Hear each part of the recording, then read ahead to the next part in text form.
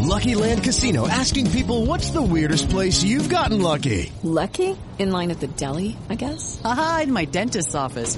More than once, actually. Do I have to say? Yes, you do. In the car before my kids' PTA meeting. Really? Yes. Excuse me, what's the weirdest place you've gotten lucky? I never win and tell. Well, there you have it. You can get lucky anywhere, playing at LuckyLandSlots.com. Play for free right now. Are you feeling lucky? No purchase necessary. Void where prohibited by law. 18 plus. Terms and conditions apply. See website for details. Hi, I'm Maria. And I'm Mike. And we're Team Ready. Black Hills Energy knows your home is where your heart is, so they want you to be ready.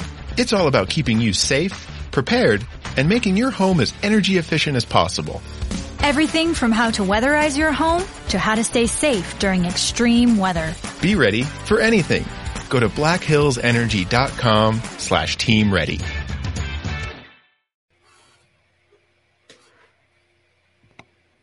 Listening to this Belly Up Sports Podcast Network product. Some said we go belly up, so we made it our name, and we're still here.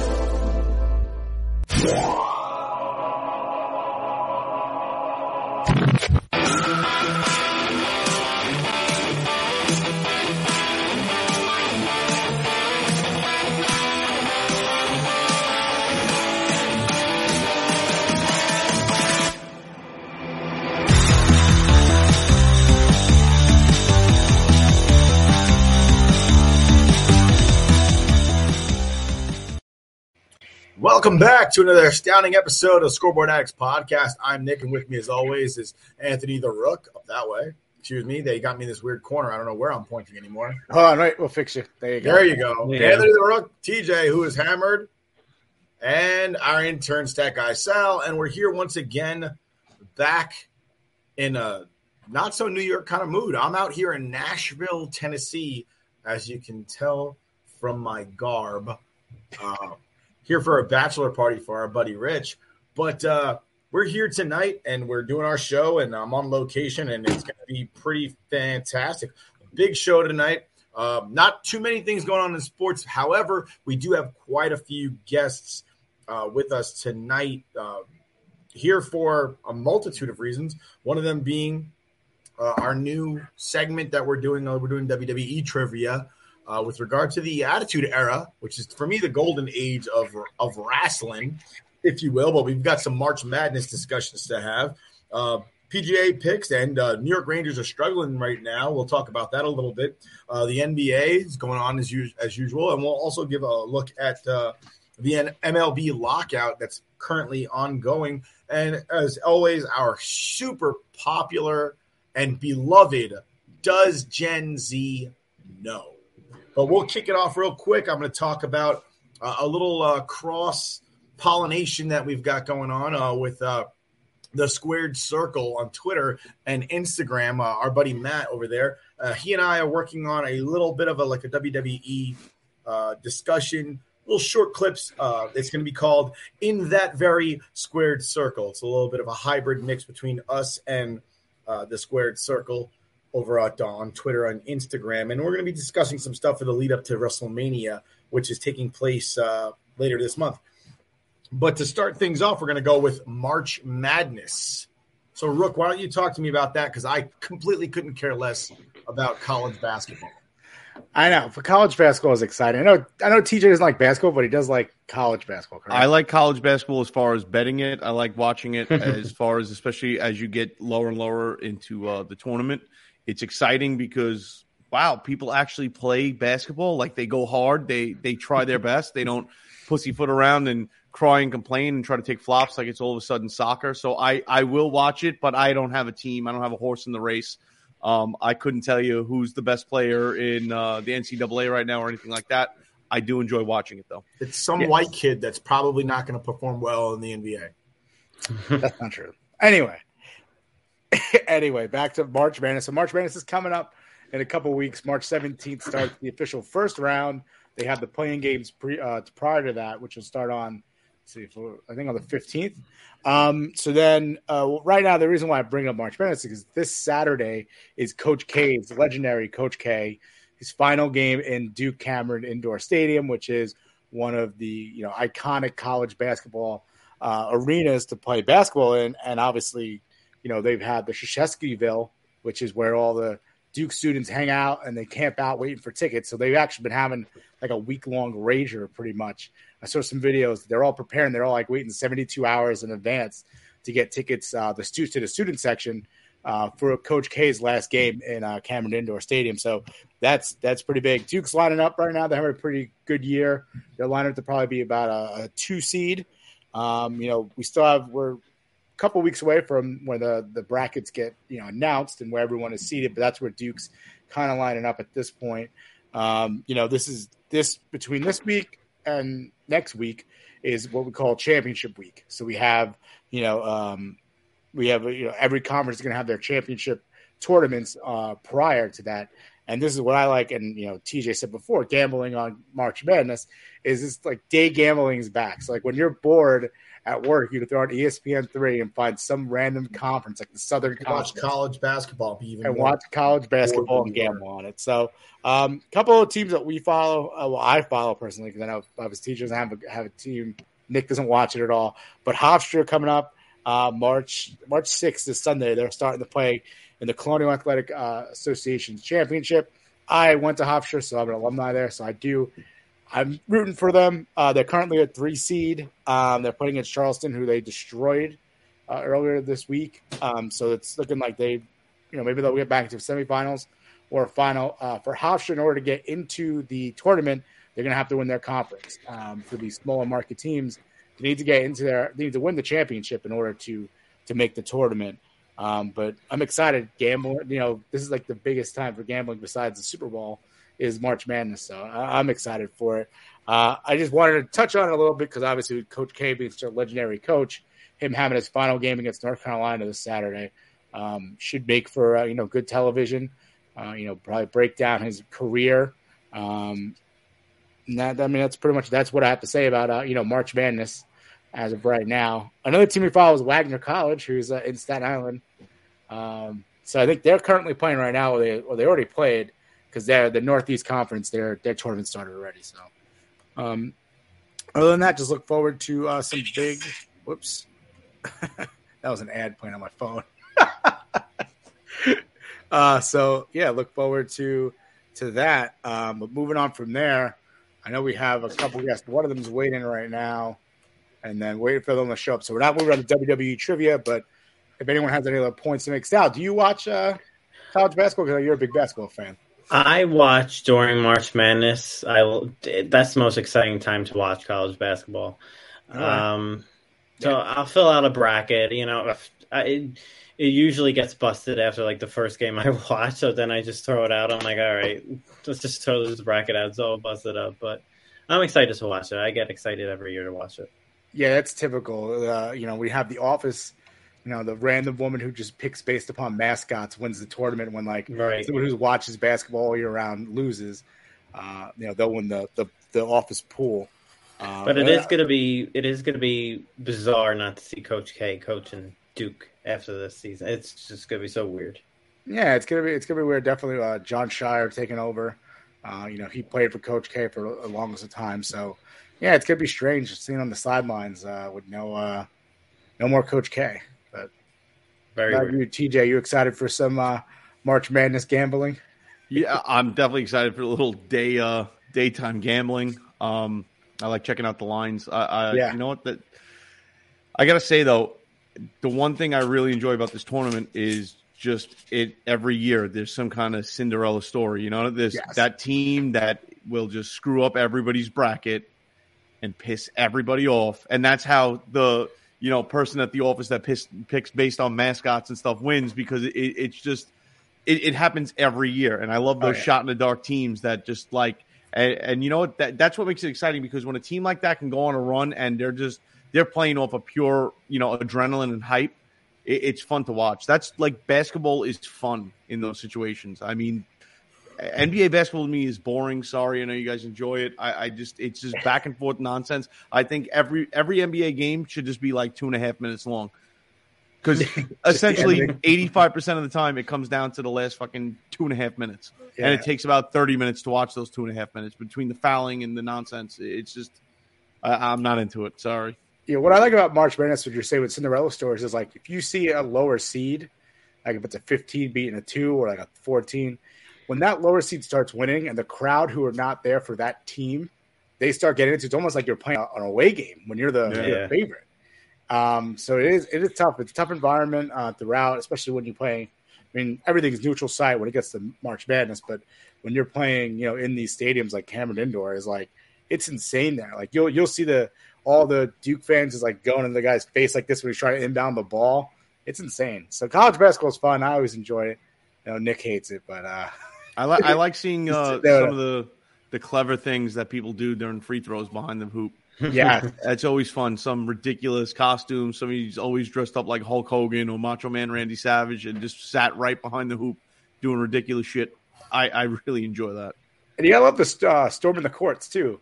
There was a couple courts stormed last night. I saw the Wisconsin game. Everyone went nuts when Wisconsin won that game, and they got the share of the Big Ten title. So that was a pretty big game as well. So that's always fun. But yeah, whenever there's an upset, that's when it's time to start enjoying some March Madness.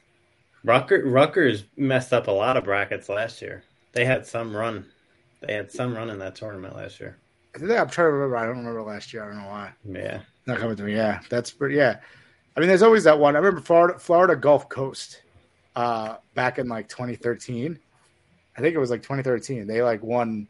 They were 15 seed. They got to the around the 32, I believe, which is impressive for 15 seed. So that's always fun. But I guess we're moving on here. Well, we just walked away. So I guess bring us to our next topic, and then when we have everyone ready for trivia, we'll move on to that. What's next, Nick? Next up, we have, I guess, because we're waiting on that, we're gonna talk about PGA picks. Arnold Palmer Invitational coming up. Absolutely. Yeah, I'm excited for it. So. I'm always excited for this tournament. I love this golf course. Last year, we had the explosiveness at number 6, Bryson DeChambeau, pretty much driving the green at a par 5 and pumping up the crowd. He pulled out this year, which sucks. He said he was at about 90%. He didn't feel right playing unless he's at 100%. So that we're not going to see those fireworks and people, one guy going for the green on that par 5. Yeah. It blows. But it's an absolute great course. It just it sucks not having Arnold Palmer with us. It was always fun seeing the winner, and not just the winner, but any of the PGA tour guys that hung around to watch the trophy and the ceremony and the whole thing, just how they hover around Arnold Palmer, how just the reverence and the respect for that man and what he's done for the game and what he's done in life. I mean, he's, built children's hospitals all around Florida. The guy he's just a staple of golf, and it sucks not having him with us. Rest in peace, Arnold Palmer. Man has a drink named right after him. I mean, who would have thought? Who doesn't come up with that? Iced tea and lemonade, one of the greatest combinations ever. And then you throw some vodka in there, and you got the John Daly. Yeah, that's what I'm talking about. So I love this course. I like the setup. This is one of those courses like I would say Augusta National that you just see on TV, and it just looks like a video. It looks fake. It looks how green it is, how just pristine and immaculate the course is. It looks like it's not real, and they always set up that course down at Bay Hill so well. I'm really excited. So with Bryson DeChambeau out, you don't have the returning, the defending champ coming back in. The lines are pretty good. There's definitely some money to be made out there. So far this year, I would say the surprise is the couple months of events that we saw. A lot of first time winners. So and I think the lines are moving that way where it's kind of anybody's game. Nobody's really. Rahm is world number 1, but he hasn't been dominant so far this year. Yeah. Where you have, I mean, he's the favorite this year, 8.5 to 1. Going off at plus 850. But he hasn't gotten it going yet. It's just he's I don't want to say a shell of himself, but he's not a complete player right now. He's not the hot hand that he was last year, and I can see the door being opened up for somebody, either a first time win or a lesser known name to come in and take this. A lot of people are saying this might be, Rory McIlroy. He's number 2. He's going off at 13-1 plus 1,300. It could be his tournament to take. But the problem with Rory is he's not hitting many fairways right now. He's all over the place off the tee. He's got the length. He's that upper echelon, that top tier player. But he's another guy that's been struggling to pull it all together. So me personally, I'm going to go. My favorite is going to be Victor Hovland. Victor Hovland's playing some solid golf. He's red hot with his iron play, and I think that's what you need down at Bay Hill. I think you need to be accurate at your irons. I think you need to stuff the ball in close. And that's what we need him to do because, I'm taking him as my bet to win. He's not the best chipper of the golf ball around the greens, so I'm hoping his iron play steps up. He's stuffing those balls in close. And then a little bit lower down the list, I'm going to take as my top 5, but I wouldn't be surprised to see him win, is Will Zalatoris. Will Zalatoris has been playing pretty damn well since he came on the scene last year. He's been in the mix for he was in the mix for the Waste Management. He's been right there. And another guy that's had some red hot iron play. The thing that's killing Will Zalatoris is his putting.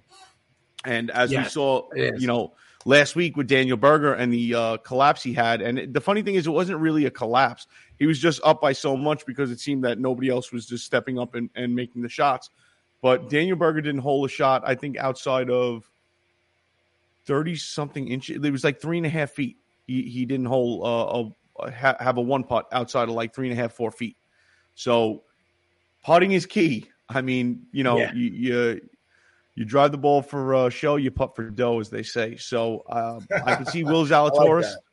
I can see Will Zalatoris being there. And if he gets that putter going, he's going to be a force to be reckoned with. So those are my 2 picks. What do you got, Rook? Yeah, so with Daniel Berger, I actually had money on Daniel Berger to win. And on Saturday, after the round, he was up a lot. I'm like, he's up a lot. Maybe I won't cash out. And this is where I should have took my own advice, because I think I told you a couple weeks ago to cash out, and you didn't. What was there with him being up that many strokes? What was it giving you back? Like 50, 60% of the. Yeah, it was probably about 50%. I was it was about 50%. I didn't put too much on. I put like 250 because I always just buy a bunch of different guys for the winners because they're just so long. So I put like 250 on. It was to win like $43, and I was like, I think they gave me 23. So, yeah. See, you play with money that you play with fun money. Me, I'm throwing like 50, 40, $50 around there. So it's like, all right, I can cash out $300. Is that really going to, change my week? Yeah. No, but if I pull in $1,100, I'll feel pretty damn good. That's a couple steak dinners down at Atlantic City. Morton's, Little Ruth's Chris, run the gauntlet. Well, when I do the winners, the one and done bets like that, I do spread it out. When I bet, the top 10, top 20, I'm putting 15, 20, maybe even 30 on those guys. But no, I'm not like you still. I'm not a big gambler. I have a child. It's not about being, you know what it is? And that's the thing with me with gambling is it's fun to throw a couple bucks on something, but do you really feel like you won when, it's like, dude, like let's put it this way. Will Zalatoris, right? Will Zalatoris, if I bet $100 on him, I win $2,900. So if I throw a 50 spot on him, you're talking about $1,450. That's a big deal. To spend $50. Is it going to kill me? No. If I lose that $50, whatever. It's essentially a quarter tank of gas for my truck these days. Let's go, Brandon. But but that's what I mean. Like that. And I don't bet. I don't spread my money around. I don't take crazy bets. I don't go all. I'm betting college basketball every night too. So it's not like I'm not just doing. So I do PGA a little bit for fun on the side. Right. So that's what I mean. I'll put $150 in on a tournament that I'm really going for, and I'll move that around a little bit, but usually between the $30 to $50 range bets, just so because you get that hit, man. It's nice. It's nice cashing that check. Oh, yeah, no, definitely. I remember the one time I bet on Tony Finau, I put some decent money on it. He finally won. I was so happy. Absolutely. But going my picks. So you were talking about Rory before. I agree the same thing. So he can play the long ball, which is important in this course. Yep. But if he's hitting fairways, it's also very important. So if he hasn't been as accurate. I wasn't going to bet him to win, but him top 10 is plus 110 right now. And I believe it was on FanDuel. He had a top 10 finish in 2019, 2020, in 2021, and then he won in 2018. So right, and he had one of the lowest scores, I believe, since Tiger won it a couple years before that. So I mean that win for him, he ripped it up that time. So listen, he's got everything in the bag to be able to put up those low numbers. It's just we haven't seen it from him in a while. Yeah, it has been a while. I think it's the 4th event this season so far too. So maybe he's starting to gear up and play a little better. I also like the Victor Hovland. I was going to say, I think I looked up regarding his at the Riviera. He actually gained 6 strokes due to his iron play. So he's playing well with the irons, as you said before. I'm also doing little prop bets here because last week I did hit on my prop bet, which was I bet that Patrick Reed would miss the cut, and that was right. Nice. So this week I'm actually going to say Chris Kirk is going to miss the cut. That's going to be one of my prop bets. It's plus 200. So last week he actually started off really hot. He actually finished top. I think it was tied 7th, but he started off really hot on Thursday, Friday, Saturday, Sunday. He started getting a little behind. He only made 5 total birdies throughout those 2 days. He had 4 bogeys and 2 double bogeys. Hit only 50% of the fairways on Saturday, and then 42.86% of fairways on Sunday. So if he's not hitting fairways in this course, I think he's going to have trouble. So that's the reason why I'm going with him to miss the cut. If he's following that trend from last week, if he's not playing as consistent as he was on the Thursday, Friday, then maybe we might have a bad start for him, possibly miss the cuts. And then for Victor Hovland, I do like a tournament matchup is my prop bet against Scotty Scheffler. Hovland minus 108. So if Hovland could play better than Scheffler for this tournament, you would make decent money on that one. And then, so last week I went with Christian Bezendunha. I don't know how to pronounce it. He's from South Africa. He just missed the top 20. So I'm going to go with him again. With it, I think I'm probably going to do a top 20 on him. He's plus 170. So that's my other pick. Top 10, I'm probably going to bet Rory. And then my pick to win is going to be Matt Fitzpatrick, plus 2,000. He was tied 10th and tied 9th and runner-up in the past 3 years. And then back-to-back top 10s right now, recently with the Pebble and Scottsdale. He missed Genesis due to a stomach bug, so he wasn't there. If you want to bet top 10 or top 20, he's plus 200 in the top 10 and plus 100 if he's in the top 20. So there's some money there, Matthew Fitzpatrick, if you do trust him. Anything, Nick? Yeah, Rook comes here to Nashville tomorrow, and apparently they have their own they have their own like betting thing here. Like we have DraftKings and I think DraftKings and FanDuel are nationwide, but Caesars Sportsbook is not. That's like a New York, New Jersey thing. Apparently, I was unawares. But Rook will be happy to know that when you come to Nashville, they have their own little dealie that you can sign up for, and they give you $300 to gamble with.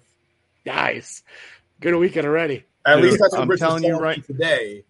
And he Nick, was asking me about it, and I was like, I don't gamble on sports because I got enough vices in the world. And I'm going to drop my phone off to Rook and have him sign me up while he's down there because $300 free to play. Brother, it's called VPN. Try it sometime.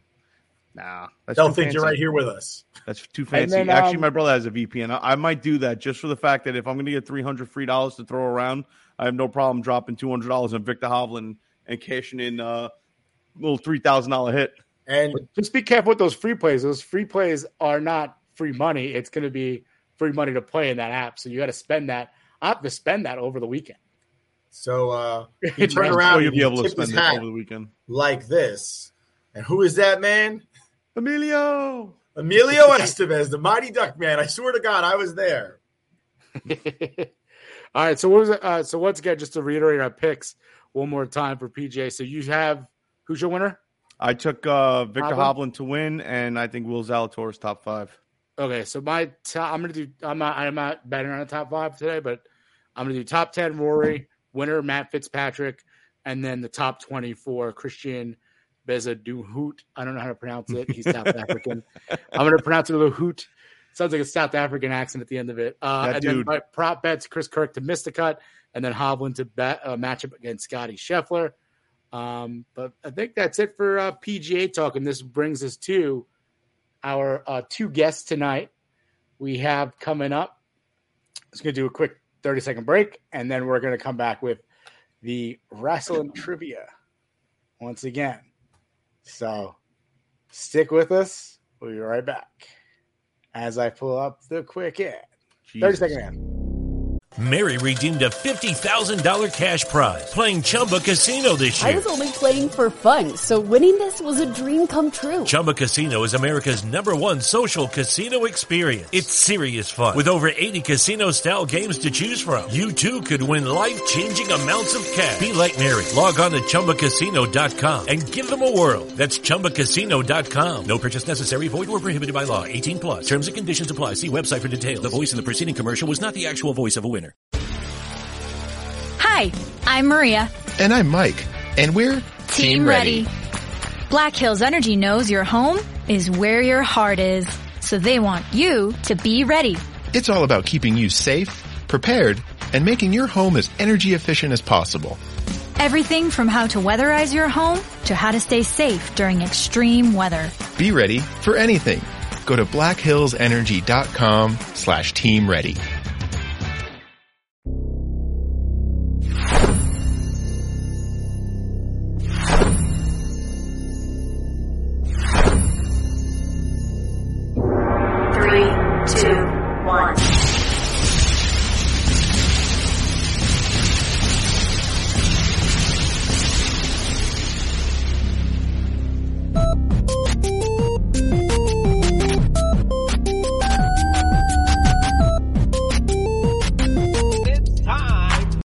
Let's go!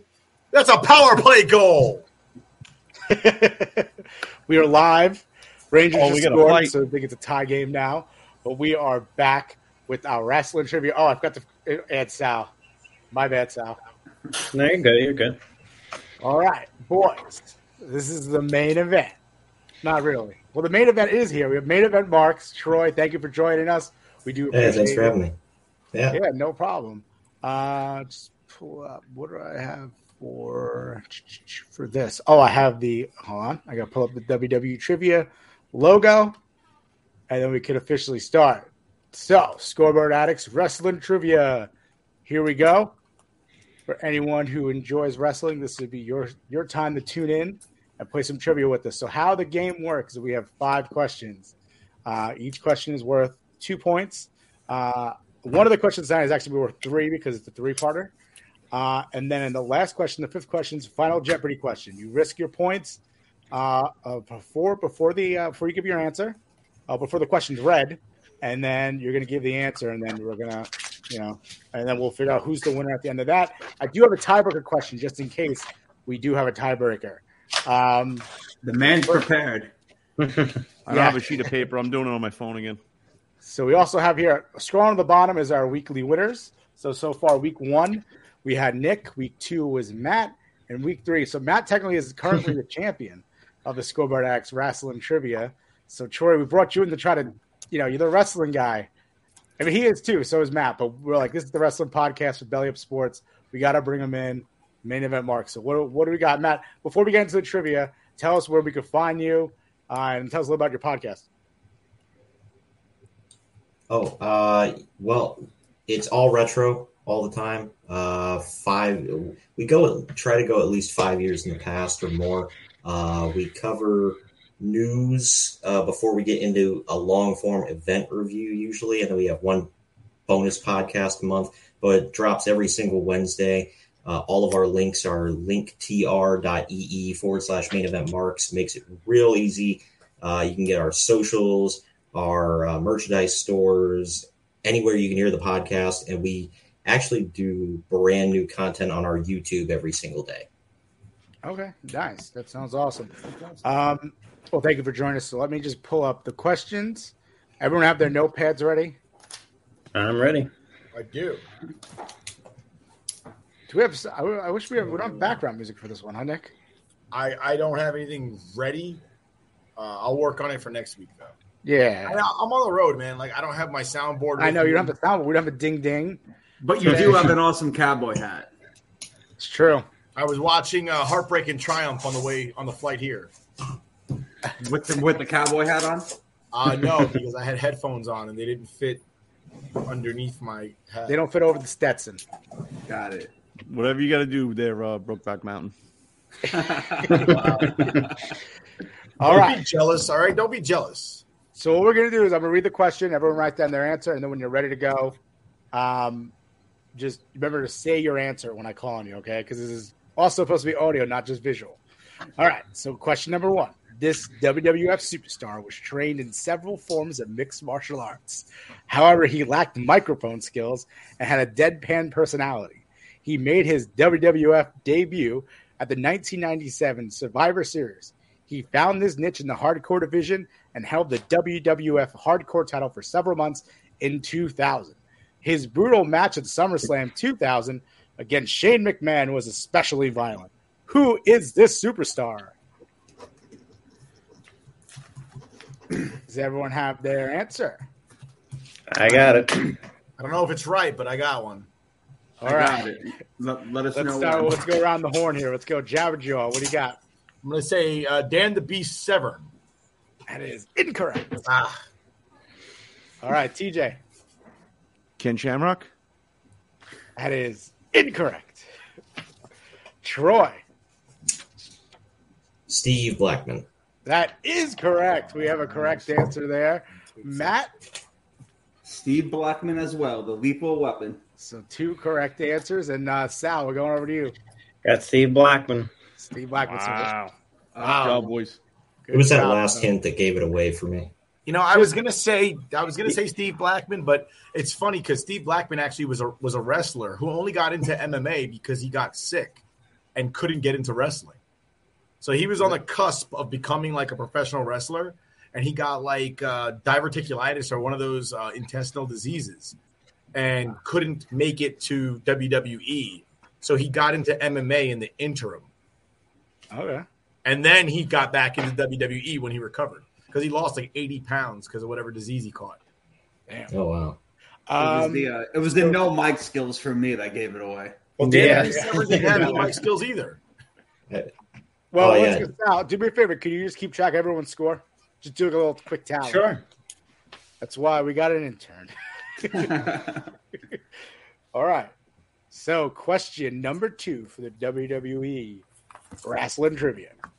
The Attitude Era was not for everyone, and those who couldn't make the transition soon found themselves either with other federations or out of work. One such star was this supersized heavyweight who literally steamrolled the competition in WCW from 1992 to 1994. In 1996, after his arrival, he got a heavy heel push and nearly defeated the WWF heavyweight champion Shawn Michaels. When the Attitude Era began to really get rolling, this grappler was nothing more than a glorified jobber and soon left. Who is this superstar? Wow. That's a tough one. I wasn't sure how I would do with this. I wasn't sure if my questions would be good because I'm not really that big in WWF, but I did a little research in Google and it sounds very thorough, so it sounds good. It does. Yeah, well, that's the point. That's what I wanted to do. That's why I felt like I wanted Sal to do the guessing and let me do the reins on the asking. I can hear the train coming. It's rolling around the bend. Literally, I can hear trains going. Does everyone have their answers in? Is everyone locked in? Yep. Yeah. Yep. Yeah, I got it. All right. So around the horn again. Jabberjaw, who do you got? I'm going to say Big Van Vader. I believe I had Vader, so that's probably the same guy. That's the same guy. Mm-hmm. All right, TJ, who do you have? I'm wrong. Okay. Troy, who do you got? Vader. Vader. So we have two for two over there. Matt, you gotta say it, buddy. Vader. Matt, you have to say what your answer is. Oh, I did. Vader. Okay. It's Vader time. All right. So you guys are all 2 for 2 on the bottom there. Nick's 1 for 2. So keep track of the score there. So this next one is a 3-part. It's not as in depth as my last 2 questions, but I'm sorry, no, this is a 2-parter. I changed it. So it's actually a 2-parter. So you have to get both parts. If you get one of the 2 parts, you get partial credit. So who did Stone Cold Steve Austin defeat at King of the Ring 1996 to become that year's winner? 2-parter. How is that 2 parts? So he has to. It's there was two matches in 1996 of King of the Ring, the semifinals and the finals. Oh, so you want me to know who he defeated both? Yes. Oh shit! If you got one or the other, I got one. That's it. I'm not getting two. As long as you have one, that's fine. You get partial credit. Partial credit's trash. All right, I don't believe that crap. Well, You're right or you're wrong. That's it. You get it anyway. Matt, you look like Matt looks like he's taking the LSAT right now. Look at him.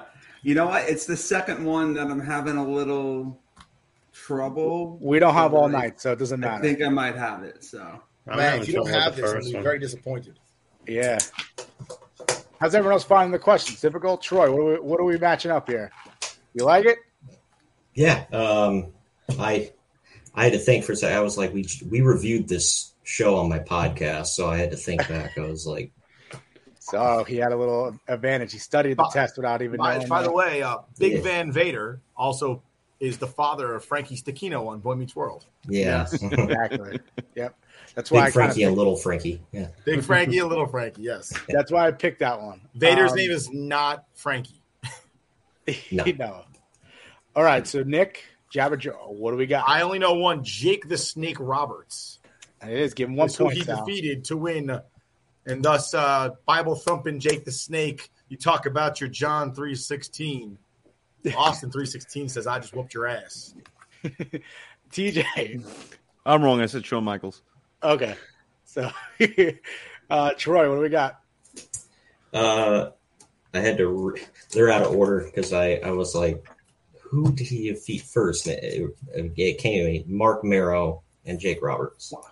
Yes, that is correct. Give him 2 points there. Sam. Marrow busted his mouth. He had to go get stitched up before the main event. Yeah, look at that. Marvelous Mark Marrow behind the scenes. He was a wild man at the time. I got Jake the Snake. My other choice was Savio Vega, but as soon as you said Mark Marrow, I remembered the stitches, not knowing what happened, and that's a good one. Yeah. All right, Sal, who'd you get? Mark Marrow and Jake Roberts. Wow, the youngin coming through. I gotta start rewatching WWF. Whoa. Jesus. You should hear our review of that show. We kind of go in depth on some of that stuff. Oh, there you go. So there you go. Check out the King of the Ring 1996 podcast for the main event marks. So number 4 we have here. Name the 4 members of the Union, a.k.a. Up Yours. So this is a 4-pointer. Actually, this is the one that was a 4-pointer. Sorry, I don't know why I said 3 before. 4-pointer. And then I'll give you a bonus point if you could figure out what Up Yours stands for. You don't have to write that one down. If you know it, you could say it later. So I need a little Jeopardy music. Do do do do do do do do. I feel like TJ's tuned it out here. Yeah, this one was tough, TJ. I purposely made it hard. Wait, there's a bonus. You said if you could get the what Up Yours stands for, because they're the Union, but they're AKA, also known as Up Yours. This is a tough one. Wow. Yeah, this is not Final Jeopardy either. You outdid yourself. How many did you say? 4? There's 4 members of the Union. They weren't around very long. Nope, they were around in 30 days, and that's it. And they used to go against the corporate ministry. That's why they formed. Yeah. Give you that help. That's a little hint in case anyone needs it. Does anyone need more time? No, I got it. I'm not going to get the 4th guy. All right, let's start with Sal this time. Let's go around the other way. Sal, what do we got? All right, I got Mankind, Test, Big Show, and Ken Shamrock. That is correct. Yes, I was just double checking your answers against my answer sheet, and you are correct, sir. Matt? I have the same as well. Test, Big Show, Shamrock, and Mankind. Okay. Do you want the bonus? We'll do it later. All right. Troy, who do you got? I got 3 out of 4. I couldn't remember the 4th guy. I put Albert, Test, Big Show, Ken Shamrock. Correct. Oh, well, partially correct. So give him 3 points there, Sal. So TJ's not going to give an answer. I doubt. He will. So if you look closely, I wrote Mankind, Big Show, Test, and then I started writing Ken Shamrock, and I was like, wait, he was in the corporation, and I scribbled it out. And then integrity check, when he said Ken Shamrock, I didn't try to sit here and be like, oh, wait, hold on, Ken Shamrock. I originally wrote it and then crossed it out. Well, that's good. All right. Well, With a then hat give like Nick, that, I knew you had integrity. yeah, give 3 How more many points. to I got Nick. one of the 3 eyes. He got 3 of them. Remember, the union was formed actually after the corporation broke up and became the corporate ministry, right? Is that correct? And they were to pay against the corporate ministry. So does anyone know what Up Yours stands for? I'll give you a bonus point. I can't remember, honestly. I remember they had 2x4s. They did have walked around 2x4s. with I remember 2x4s. And for a I split don't second, know- I was like, Hacksaw Jim Duggan, wasn't he in that? And then I was like, that was part of like their picketing. Like they Yeah. said they were gonna like shove it up their ass. I don't remember. Like that's the only thing I can remember. Wasn't Vince involved with that? I remember Vince. No, he being was in the ring with opposition. them. He was the corporate- opposition. corporate. to them. Yeah, but I remember Vince being in the ring with first. a 2x4. At first, Vince With was them, right? until he did the "It's me, Austin," Yeah. Which you Matt tuned into ever last so week's lovingly impersonated last week on the show. He did, yes. So Up Yours, since no one knows, it stands for the Union of People You Ought to Respect, son. Oh, I remember that now. All right. Man, Foley, you are Fuck so what I talented. All right. This is the final Jeopardy. Everyone write down your points. So, Sal, give us Wait, a how many tally. points do I have? What's the tally? All right. I have 10. Troy has 9. Matt has 9. Nick has 6. And TJ with a goose egg. That would be me too, TJ. I'm going to wager them all. This is why I'm hosting now, because I cannot do wrestling trivia. I can only host. Apparently, I do pretty good with questions, though. So, all right. This is a tough one. So, everyone, put up your points. Sal, what are we risking? You're the leader here. I'm putting them all up. 10 points. Wow, he's put up all 10. Nick, 6, and Matt, what do we got? all in, baby. All 9, Troy. I guess you're gonna have to go all in if you want to win this. Yeah, I'll go all 9. All 9. All right, then. Here is the final question. If it's too hard, let me know. I'll give a secondary one. All right. Name the main event of the WWF In Your House 25 Judgment Day that took place on October 18th, 1998 at the Rosemont Horizon in Rosemont, Illinois. Jeez. And then just for clarification, Judgment Day was actually at all the WWF In Your Houses that actually became an actual pay-per-view moving forward as Judgment Day. I like DX in your house. What year was this? Judgment Day, what year? It was 1998. 98. October 18th, 1998, the Rosemont Horizon in Rosemont, It's Illinois. tough. It's a tough one. This is why it's Final Jeopardy, boys. We have Listen, actually, I like this question. I don't know if I know it, though, but I like it. wrestling trivia.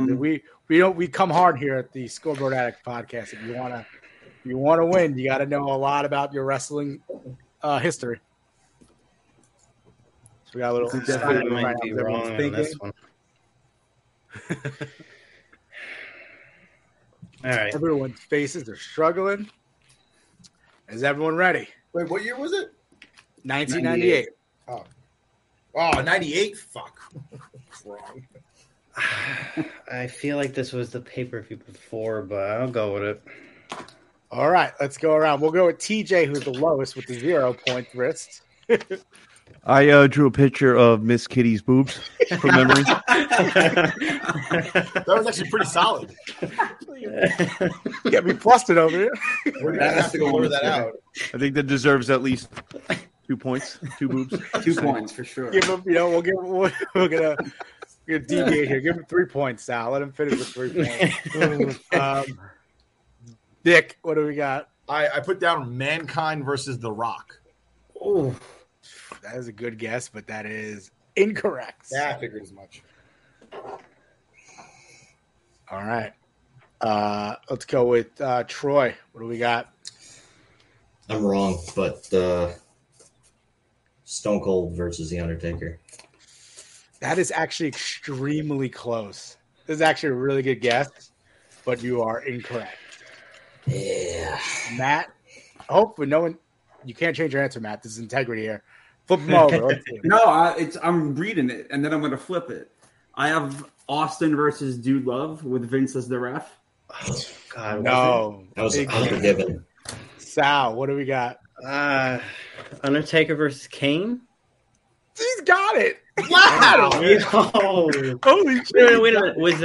Was that when Stone Cold was the ref? Ding, ding, ding! I wish we had the soundboard. Sal, 100%. I thought that was SummerSlam. That's why I got confused. All right. I am super proud of our intern. We put him up. We're like, here comes the questions. We want to see what you know, Sal, and you aced this test. Sal is our week 3 champion of the Scoreboard Addict Trivia, and you nailed that question. That question. We're not worthy. So We're Troy was very close because Troy was involved in Undertaker and Stone Cold, but it was Stone Cold was a special guest referee, and it was Kane versus Undertaker. It was some combo of Undertaker, Kane, and Austin for like a year. So I was thinking Roadblock, the triple threat / handicap match. That's what I first thought of. But I think the one I wrote was Unforgiven. Yeah, it was Unforgiven. That was the main event. That was also the first Inferno match, Kane and Undertaker. Yes. Wow. I thought for years they said that Kane was that was his specialty match, was the Inferno match, but he never won. Yeah. Never won. You could almost put money down that he was the only one that had all his clothes on, so he was going to get set on fire. He would go under the ring apron, put on the fire sleeve, and all of a sudden he's coming out with a North Face bubble jacket on his arm. So the first 2 times he trips into the flame. The first 2 times that he got set on fire, one was his boot that was clearly covered in alcohol or something, and the second time was his glove that was clearly covered in alcohol. And for some reason, he decided, I'm going to touch X-Pac with this glove, which I wish he would have because X-Pac sucks. And then somebody came over and sprayed him.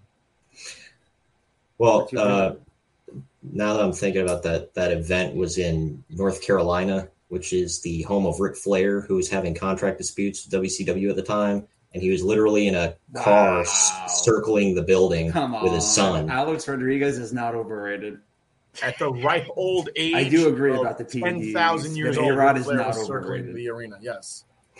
Listen, if David Ortiz is in the Hall of Fame, then I can't believe everyone's Matt agreed up to for all grabs of that. now. Matt agrees to all of that. That's in the disclaimer. It's crazy. He does this every week. He agrees to random things to come on the show. I just don't get it. Well, I didn't notice that. So, Troy, thank you so much for being on. We do appreciate you. Once again, we do have a commercial for you before you leave, but we also have this. I pulled up your things. This is where you could find them at Main Event Marks. They're available Spreaker, Apple, Spotify, and wherever you listen to podcasts similar to us. We're both part of the Belly Up Sports Network. So, Troy, we appreciate you coming on. Hopefully you could join us again in the future. We do have a different guest for next week already lined up, and then I have one for 2 weeks out. So if you want to get back in line, let us know. We'll bring you back on if you want to try to tempt the Rook's crazy wrestling trivia. That's it's pretty difficult, right? What do you give my grade on these questions? Oh, man, it was obscure. So some of it. So I like that. That makes it harder when it's a little more obscure. Yeah, definitely. Well, I do appreciate it once again. Matt, thank you again for joining us the second straight week. We do appreciate it. Thank you for having me. I really enjoyed the questions. The only thing that was missing was cue cards because they were on point. They were super professional. It's a very professional podcast. The cue card is he blows goats. I have proof. Matt, when I make this podcast my full time, I'll start writing up index cards for you. Dude, at the very least, you need a game show blazer or something like that. Something with checkers on it. Yeah. All right. Well, I'll do it. I do have the star microphone blazer. I'll do it next time. Get the long microphone. Exactly. There we go. Yeah, the long microphone. Oh, that is funny. All right. Well, thank you, Matt. Thank you, Troy. We do appreciate it. Before Matt goes, again, Matt and I have been doing a little something on the side under the Scoreboard Addicts purview. We're going to have our, again, that is called In This Very Squared Circle. And if anybody who watches wrestling knows that that's a Vince McMahon reference, in that very ring. But there's already a podcast with that name, so throw a little squared circle in there because of Matt. He's doing it with me a little bit. You'll see some quick clips, our favorite WrestleMania moments leading up to the WrestleMania. We'll have some discussion about our favorite wrestlers, our Mount Rushmores of wrestling, if you will. We'll throw a lot of shade at WCW, and it'll be a good time. You'll see that coming out over the course of the next few weeks leading up to Mania, which, by the way, I thought about it today. God, like, Vince McMahon's a fucking genius because that's a great name for a fucking pay-per-view. Mm-hmm. WrestleMania. Like, just think about that. Go back in time. See, it's pretty simple. Go back in time 30-something years, right? And name something. And now it just sounds like it belongs. I think actually Howard Finkel, the announcer, came up with it. I think he gave the idea for that because I remember him in an interview. He said Beatlemania, talked about Beatlemania, and then that's right, named WrestleMania. You guys are fucking nerds. Yeah, I know. All right, well, thank you again for joining us. I know you got to go. Matt, thank you again. We'll have you on another time. And Sal, we're going to say goodbye to you real quick, but we'll see you again. All right. We're just going to take a quick break, and we'll be right back. Mary redeemed a $50,000 cash prize playing Chumba Casino this year. I was only playing for fun, so winning this was a dream come true. Chumba Casino is America's #1 social casino experience. It's serious fun. With over 80 casino-style games to choose from, you too could win life-changing amounts of cash. Be like Mary. Log on to ChumbaCasino.com and give them a whirl. That's ChumbaCasino.com. No purchase necessary. Void where prohibited by law. 18+. Terms and conditions apply. See website for details. The voice in the preceding commercial was not the actual voice of a winner. Lucky Land Casino, asking people, what's the weirdest place you've gotten lucky? Lucky? In line at the deli, I guess? Aha, in my dentist's office. More than once, actually. Do I have to say? Yes, you do. In the car before my kids' PTA meeting. Really? Yes. Excuse me, what's the weirdest place you've gotten lucky? I never win and tell. Well, there you have it. You can get lucky anywhere, playing at LuckyLandSlots.com. Play for free right now. Are you feeling lucky? No purchase necessary. Void where prohibited by law. 18+. Terms and conditions apply. See website for details. Main Event Marks brings you the best of retro wrestling every single Wednesday. Walking wrestling encyclopedias of Troy and Greg review the best, worst, and most hilarious of wrestling past. I have to do that again. Sorry, that messed up. 3.5 stars. I gave it. What? 3? What the hell about this match was 3? Yeah, I know, right, dude? I gave it 2. I barely gave it 2. Before we review an event, we put you back in that time when we cover the biggest wrestling news and notes surrounding the show. Brian Derwitz decided to give Super Crazy a push after watching Nacho Libre. Oh, that's not racist at all. God dang it. I don't even know how to take that, man. The podcast goes live every Wednesday, and new content posts almost daily on our YouTube. Go to linktr.ee/main event marks for all of our podcast links. That's linktr.ee/main event marks. Snap into the main event marks, brother. The main event marks is brought to you by Belly Up Unhinged Radio Network Sports. All right. And we're back. Sorry about that. This is the first time we were doing it. It was a little large, so I couldn't do the regular way where we just play it and stream it through as if it was another camera on there. So it was a little messed up, but it was actually a really good promo that Troy made. It's actually really cool. So hopefully, try to fix that in post, Nick, or maybe not. I don't know. But anyway, we're going over to TJ. Nick, this is your guy segment. We're going to talk New York Rangers before we go back to Stat Guy Sal with NBA. So NHL Rangers, let's go, boys. Just to clarify, today is Wednesday. The Rangers play the Blues today. The return of Pavel Buchnevich to against the Rangers. It started out rocky. They're giving us heart attacks, and the Rangers pull out a W, 5-3 against the Blues. I didn't get to catch the whole game out. Again, I'm out here in Nashville at a bachelor party, so I was out at a cigar bar, but I caught the end just now as we were going through the show. I think it was a gritty win. I mean, again, the power play is where we make our money. Once again, the power play was huge, and that's how we win the game, 5-3. But I don't know, T, did you watch the whole game? I didn't catch the whole game. I know that we've been on a little bit of a losing streak that we just ended, thank God. Yes. But Shesterkin, great as always. Over the last couple of games. I think the Rangers got absolutely shown how important Igor Shesterkin is because they played about 37 solid minutes, and then all of a sudden the floodgates opened with 3 goals on 3 shots in about 2.5-3 minutes.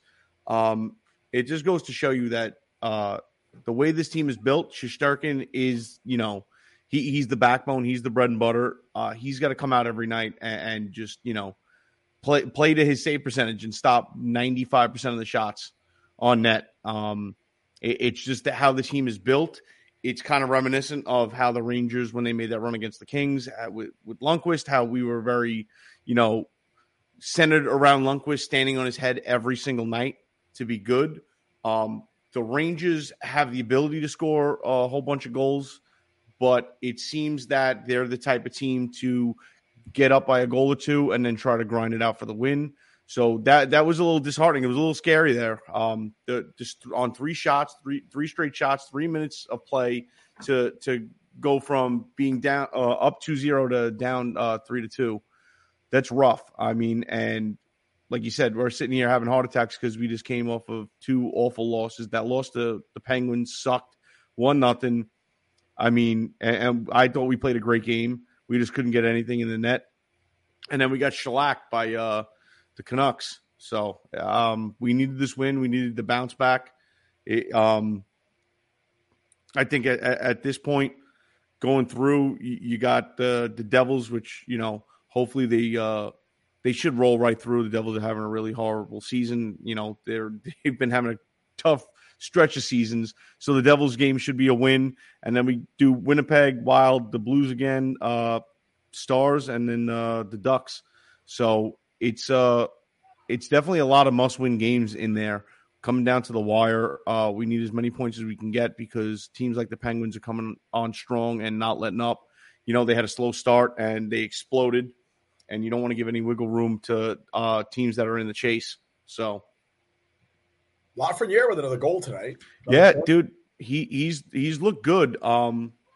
He's playing to where we all thought he should have been playing all along, and it's kind of hard because you forget how young he is, and he's got nothing but time to grow and become, the number one overall pick for us. I still see a lot of upside to him, and the way he's been playing lately, he seemed to now get the idea of you got to join in every play, back check, forecheck, you got to grind it out.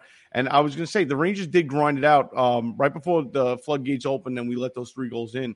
I mean, the way we were working down low behind the net and working the boards, it's insane. And seeing people like Reeves get involved and just dominating along the boards, not just physically, but being able to hold the puck out and just swing it back around to the defense. That's one of the Rangers' strong points. I mean, I think solid defense right now from this team through every line. I think that's something that you just can't. It's going to pay off, and it's going to pay off big time come the playoffs when everything gets tighter and goals are few and far between. You need to each line of defense has to be just like anybody else's top line, and I think we have that right now, and I want to see that continue. Going forward and going into the playoffs. And another great surprise for us, I wouldn't call it a surprise, but we're seeing somebody come into his own, Keandre Miller, looking better and better every game. He looks more confident with the puck. And I think we can attribute it to that one shootout. I mean, the game against the Kraken that I was at, he scored the game winner. Yeah. And then he gets that opportunity in a shootout now.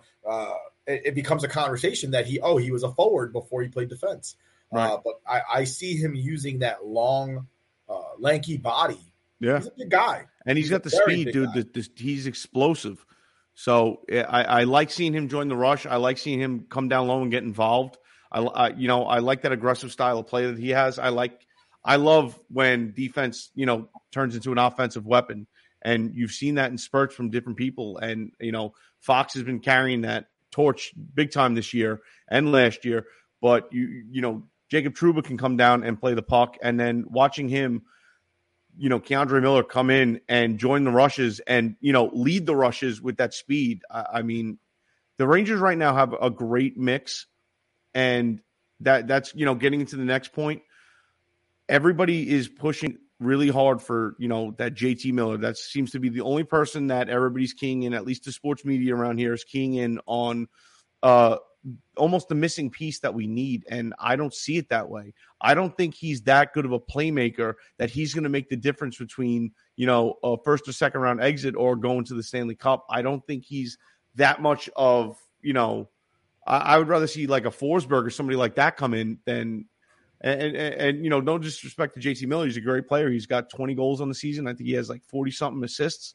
So he's involved, but I don't see the need to give away the farm for JT Miller, who is essentially going to be a rental and is going to put us into hawk more going into next season where we already have some cap space issues.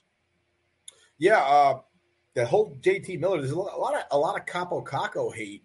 Yeah, in relation to that, and I understand people's frustration with him. I do get it.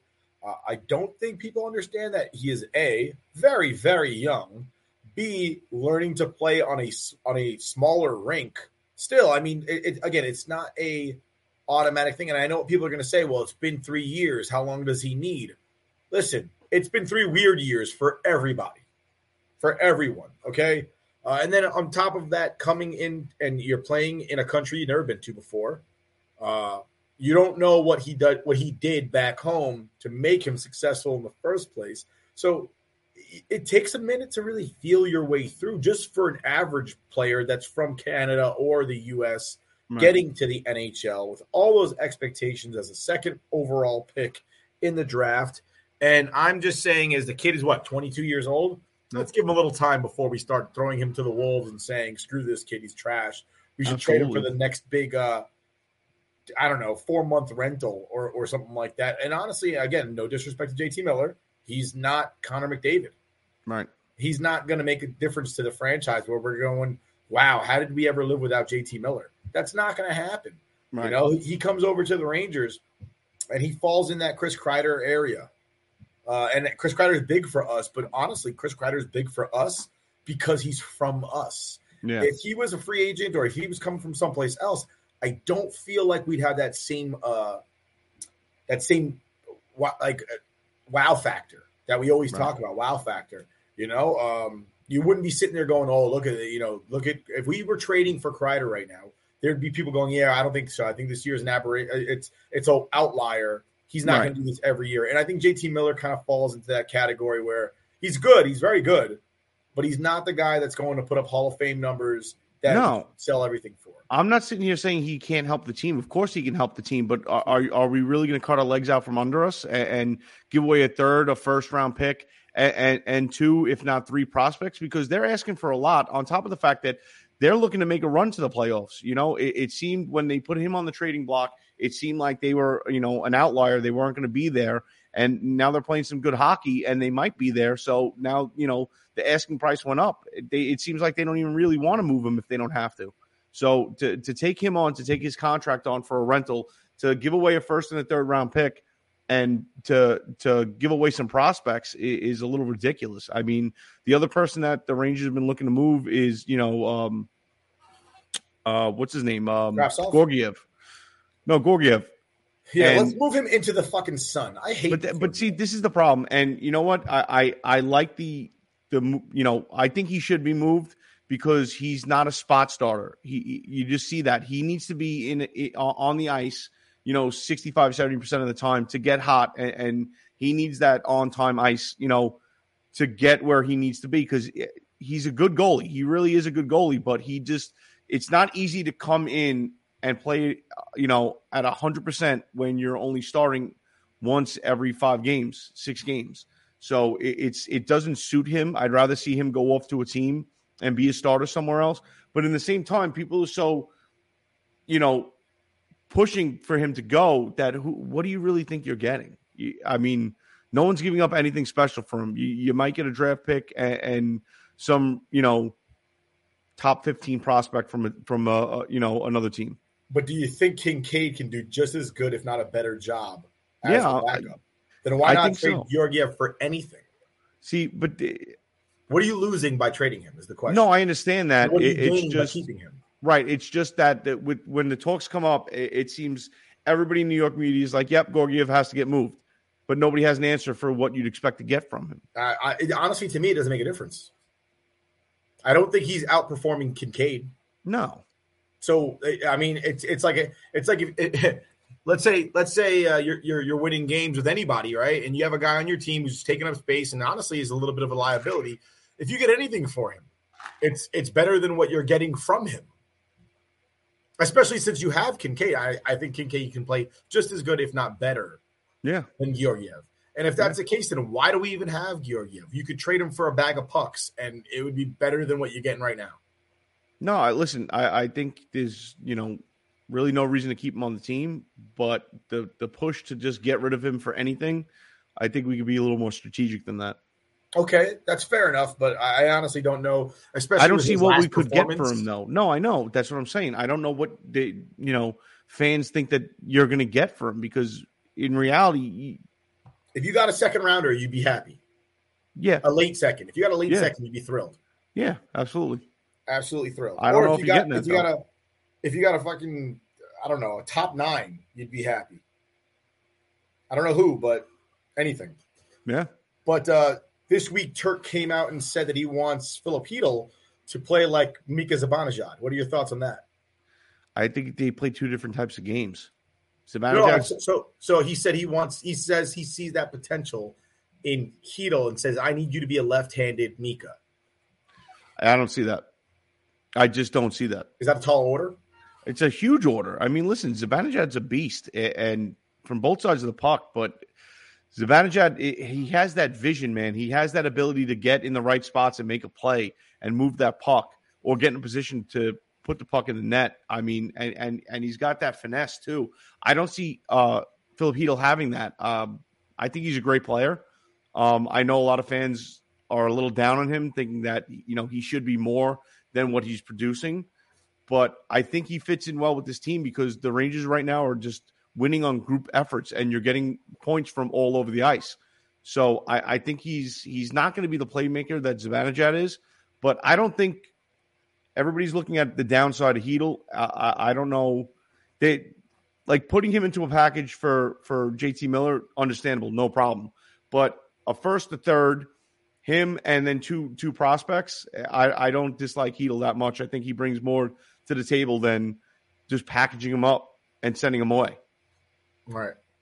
One player I want to say that I actually really enjoy watching, and he had a great game tonight as far as moving the puck around, is Greg McKegg. I feel like he's got a great hockey sense. I think that for what he does and what the Rangers are using him for, I think he definitely goes with the program. He moves that puck around tonight around the boards, especially down low. He was in the offensive zone. He was able to hold on to the puck, make a couple moves, take a couple body checks, and keep the play alive. So I want to see more of that. I think the key to the Rangers winning and continuing to have success is getting that 100% effort all around from all 4 lines. And you need players like that. Yeah, I agree. The one guy that gets on my nerves on a regular basis is Julien Gauthier. The guy is, who he is? If we're talking NFL, he's the guy that has 8,000 pressures with no sacks. Yeah. I've never seen a guy drive the net so hard, so close, so many times and miss.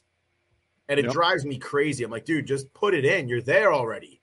And he does it so much. It just drives me up the wall. I'm like, dude, you're 6 inches away and you're taking a slap shot and you're missing the net by 3 feet.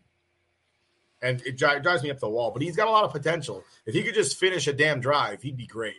Dude, I you know what? It's killing me because I feel like from what we saw earlier in the year and for what this team is and how we have to grind it out to win games, I mean, how much do we miss Blay? Dude, he had that hot start where he was just involved. And 100%. I want to see something stupid happen. I really want to see something stupid happen, in 2 days when we play the Devils. That being said, the New York Rangers play the Devils on Friday, which this will air on Burns on Friday. And then Winnipeg on Sunday, upcoming games. And then Tuesday we're at the Wild after leaving Canada. We're heading out to Minnesota, Canada South. Say again? Canada South. Yeah. And that's the upcoming Rangers schedule. Hopefully we'll continue this little run we're on right now. We won today. Hopefully we go in and or not go in, but play the Devils on Friday, toss them a whooping that they can't forget, and continue going in a positive direction as we are. And I think that closes up hockey for for the Scoreboard Addicts this week, but we're going to move on to Does Gen Z know? That's our new not. It's not a new segment anymore, but it's one of our more popular segments with the childrens. The childrens love it. Yeah, check it out on TikTok. We got some few hundred views. I don't know if that's popular or not, but it does pretty well. Does Gen Z know? So I know, Nick, you have a question. I'll let you get to that one. You want to actually just ask it now before we get to it? Here it is. Here it is. All right. Does Gen Z know? I don't have the music this week because, like I said, I'm on the road.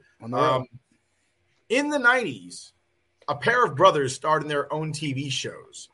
Both of those brothers guest starred on each other's TV show. What were the name of those shows? Ooh.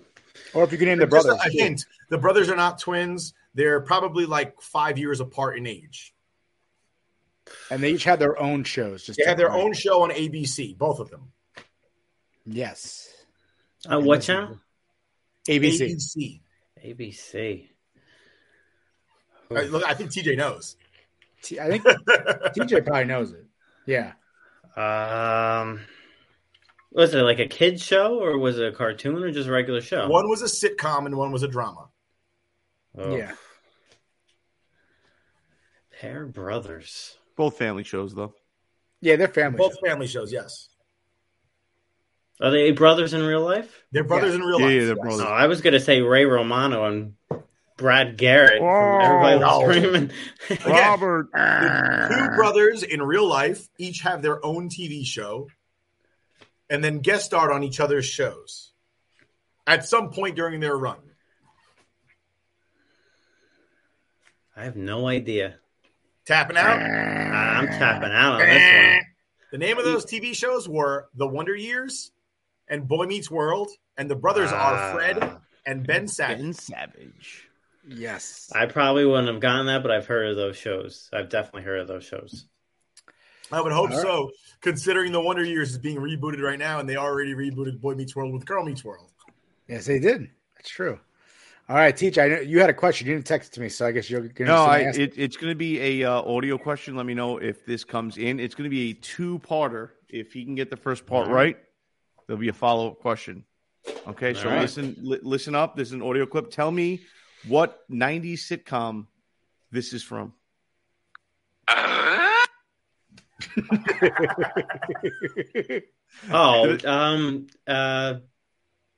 What's the name? Home Improvement.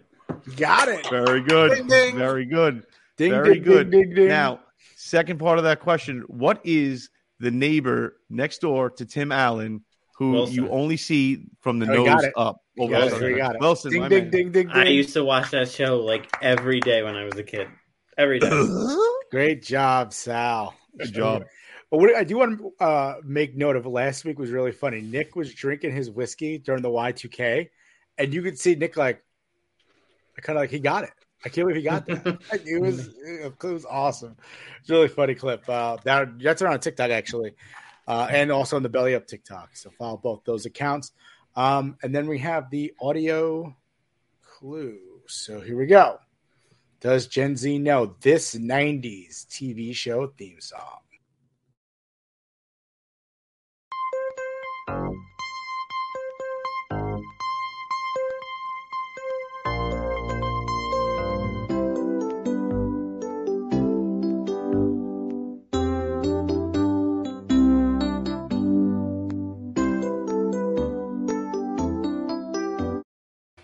Sal, name that show. Another reboot. That's a tough one. Do you need a second clip? Yeah, I'm going to need a second one. I'm going to give you a shorter one now. I don't want to take up too much time for this.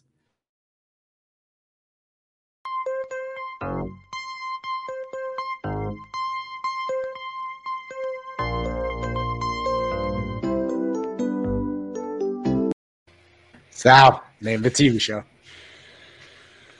Yeah, you got me on this one. I have no idea. Show that episode. No Show it. It's a horrible buzzer. That TV show is.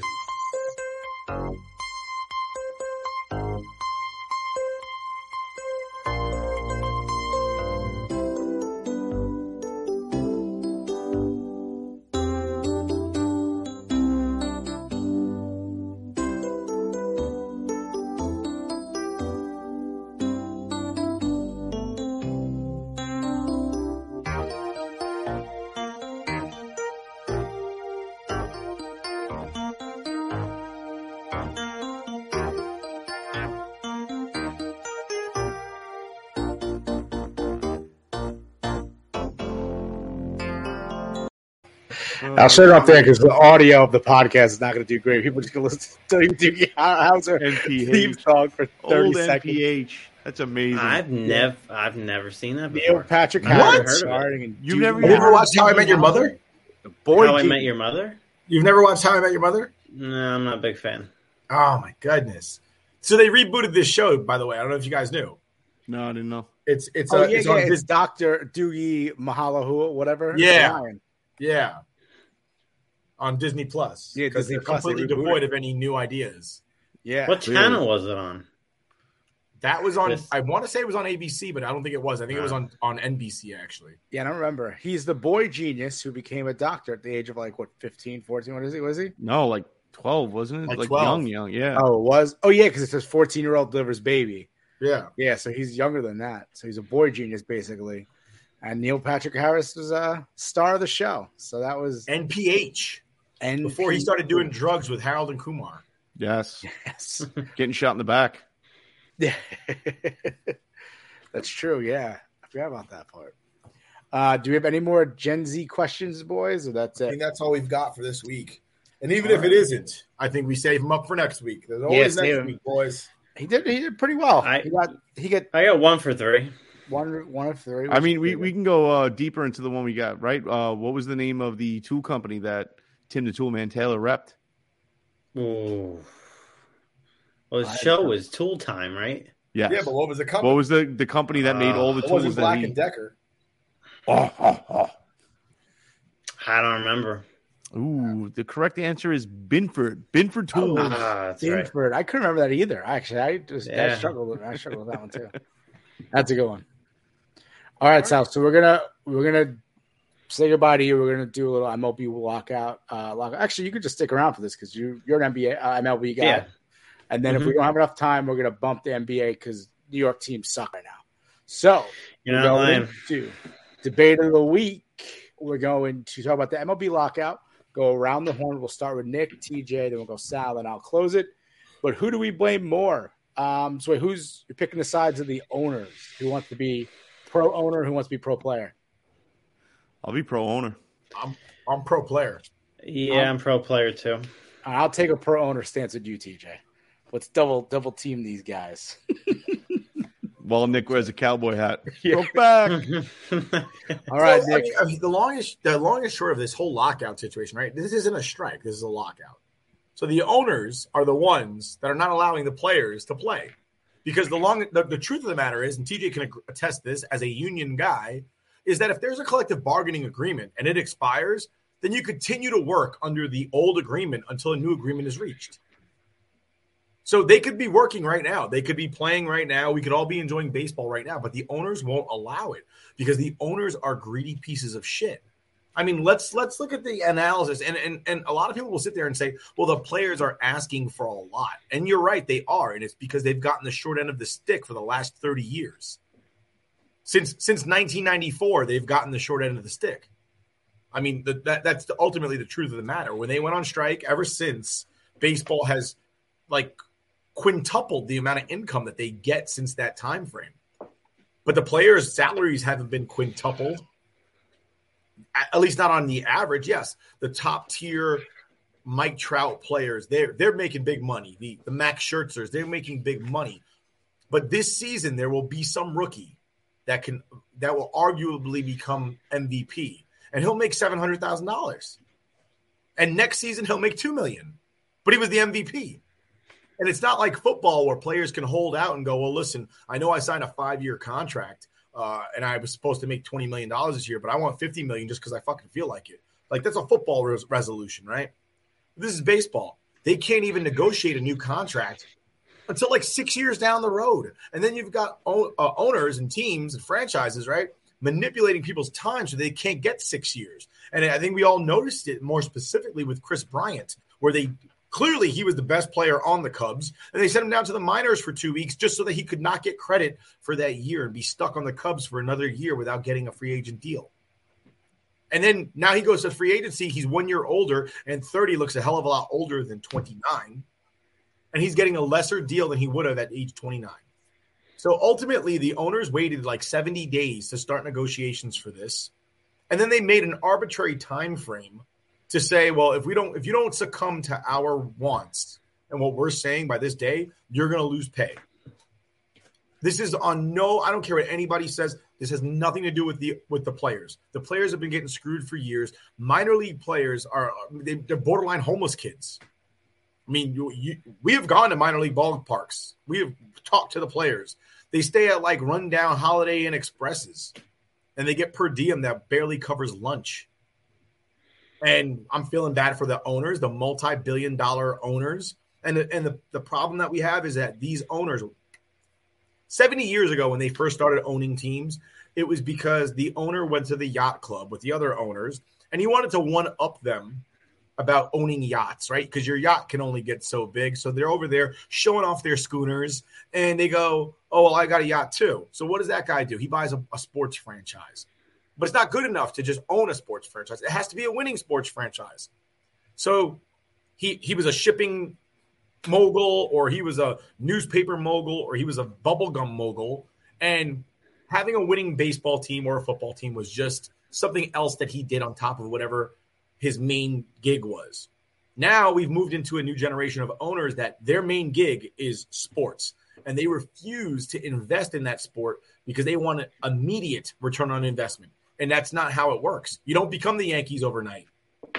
You have to build it, and they refuse to build it. So I have zero sympathy for the owners. I feel bad for the fans. I feel bad for the players. And I honestly can't understand how anybody could blame the players for this. They've been getting screwed for years. TJ, your rebuttal, sir. I mean, it's not as much a rebuttal as I understand exactly where he's coming from. I appreciate all those points that you just made, because you're right. It's hard to feel bad for multi-billionaires, but everybody looks past the business side of things. And for the last 2 years, the MLB owners have taken a significant loss. So whatever concessions that they were making to the players seem to just be asking more and more. And I mean, the problem with the MLB is the small market teams, okay, and you want to raise the minimum for players. I'm not going to feel bad for a guy that just got told, all right, you're going to make 400. Now you're saying, no, I want 500,000. 400 isn't enough. Fuck you, 400 isn't enough.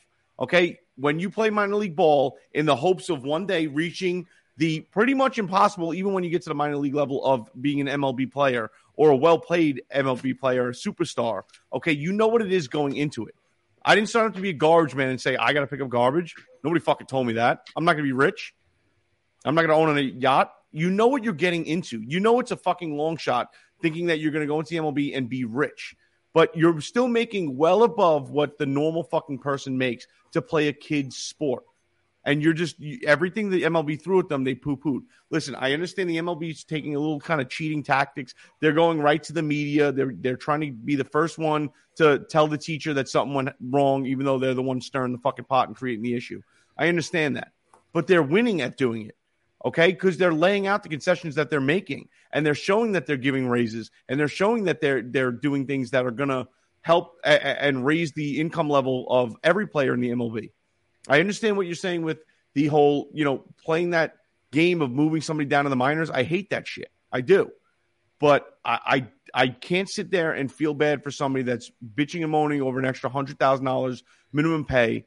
Okay. I can't feel bad for guys that play in the MLB a certain amount of time. You still get a retirement. It's not like these guys leave the MLB and they don't 10 get years. Money. Right. But you're not going into this job. Right? You're not going into the minor league saying, I'm going to be a fucking journeyman and not make the MLB. In your mind, the goal is to make the MLB and stay in the MLB. So if you know the risks going in, you can't sit there and bitch and say that I'm not a multimillionaire, this isn't fair, but the owners are billionaires. That's business. That's how it's run. I don't see the CEO of McDonald's paying a fucking cashier $20 million. It's not happening. That's just the way the business model works. That's capitalism. It's free fucking market. If you're laying out the money and taking all the risk, why would you continuously just keep bumping up your players? They're making well above. I mean, look at when fucking Mickey Mantle and all these guys were playing. Half the guys on the team had second fucking jobs. So we've come a long way from that. These guys are making pretty damn good money. And to sit there and try to nickel and dime every little bit you can get from the owners, and the loudest voices in the room are people like Marcus Stroman. Dude, sit the fuck down and shut up. You're getting paid a lot of money to suck 50% of the time. Like, enough. And you know what? The whole collective bargaining, and I understand that you can't go to the table and say, well, I had a phenomenal year, so I want this. If that was the case, I'd be on the owner's side with that too, because I would rather be fucking Hal Steinbrenner sitting there and telling fucking what's his name? Give me a second, because I scratched his name out of my mind this entire offseason. Gary Sanchez, Labor Torres. No, not just Gary Sanchez. Judge. No, Aaron Judge. Hicks. No. Well, yeah, Aaron Hicks. You know what? Fucking Aaron Hicks. Hey, Aaron Hicks, we're taking back 90% of your contract because you fucking done nothing. They can't do that. The MLB can't do that. Can they? No, they can't. No. So they're getting paid. You know what contract you're signing. You know what you're supposed to get paid. If you exceed that level of play and you want to move on, guess what? You got 3 years left in your contract. Put up 3 fucking great years of numbers. And I'm not saying that's easy to do, but you know what you're stepping into when you're saying, I want to become a professional baseball player. You don't have a choice, though. You do have a choice. No, I'm saying is if you want to play baseball, you're stuck playing for Major League Baseball. That's it. You're stuck there. Like that's the pinnacle of the game. And the way the CBA was already built, you're fucked for 6 years. Aaron Judge makes less than a rookie quarterback in the NFL. And he's got 6 years in the MLB. Right. But he's among the top 10 players in the league. Yeah, no shit. And he's going to get paid. He is going to get paid. Let's not act like he's not going to get paid. If he tears his ACL this year, he's not getting paid. But did he not know that going in? I get that. And that's why we're doing this, so that the next guy doesn't have to worry about it. That's the whole point. But let's move on to Sal. Yeah, but you're essentially saying let's give away money and give guaranteed money or contracts to players that might not pan out, but because we're going to raise it, these guys have to be well off and rich once they hit the MLB. That's the way it is. That's not the fucking way it is. And let's not forget that most of these top tier guys still get paid because of endorsements and other things. They have supplemental income. So do the owners. I'm not going to sit here and feel bad for fucking professional athletes that want to nickel and dime for more and more and more when they're making, on average, 10 times more than the fucking household in America. And the owner's making 900 times. It's his money that he's laying out. He's not. It's his dad's money that he laid out. It's not. That's not true at all. That's not true at all. How many didn't lay out shit? How many teams are owned in professional sports owned by conglomerates?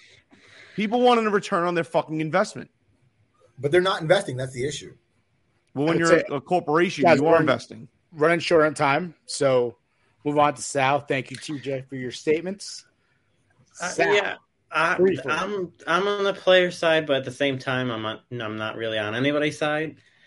I kind of feel more bad for, stadium workers that are going to lose a paycheck, the small businesses around stadiums that are going to lose profit because they're not going to get any profit because there's going to be no baseball potentially. So I feel bad for those people that are going to lose a check. So.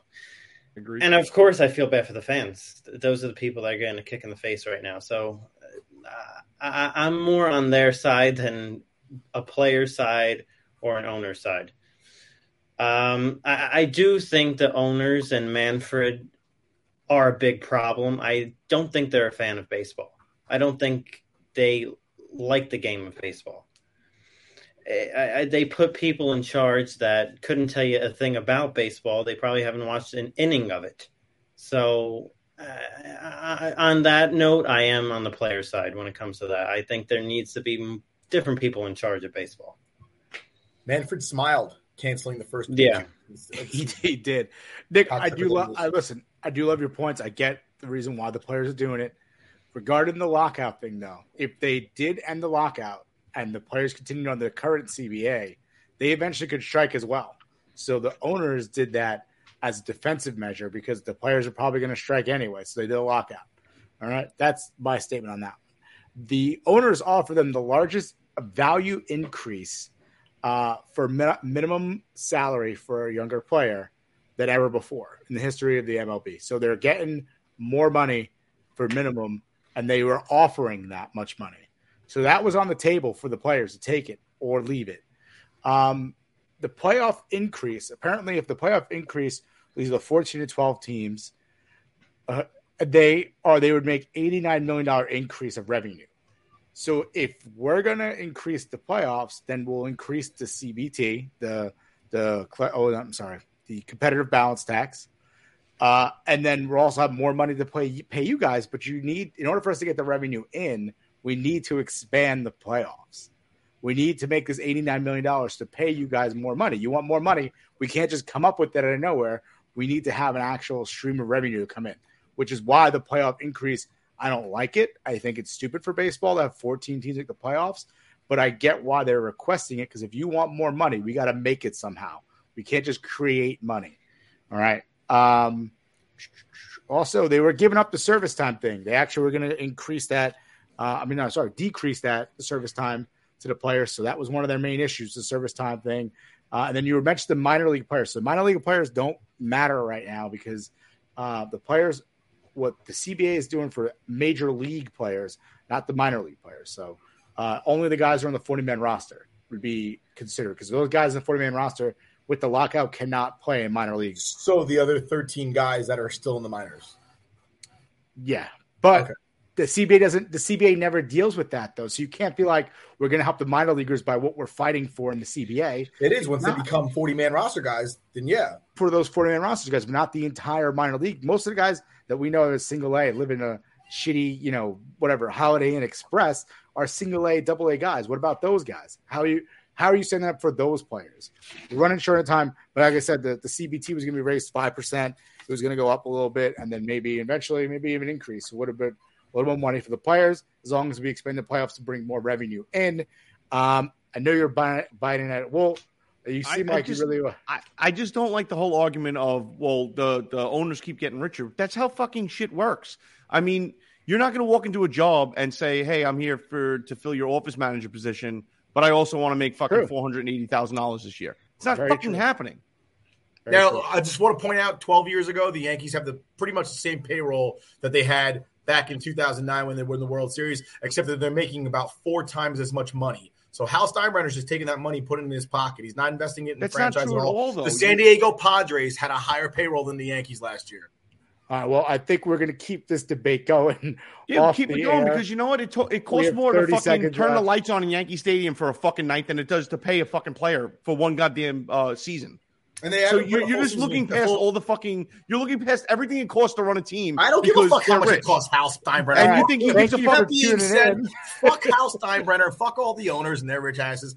But that's all we have for us here at the Scoreboard Addicts Podcast. We appreciate you guys being with us. We'll see you again next week, and we're out like fat kids in Dodge. Mary redeemed a $50,000 cash prize playing Chumba Casino this year. I was only playing for fun, so winning this was a dream come true. Chumba Casino is America's #1 social casino experience. It's serious fun. With over 80 casino-style games to choose from, you too could win life-changing amounts of cash. Be like Mary. Log on to ChumbaCasino.com and give them a whirl. That's ChumbaCasino.com. No purchase necessary. Void where prohibited by law. 18+. Terms and conditions apply. See website for details. The voice in the preceding commercial was not the actual voice of a winner.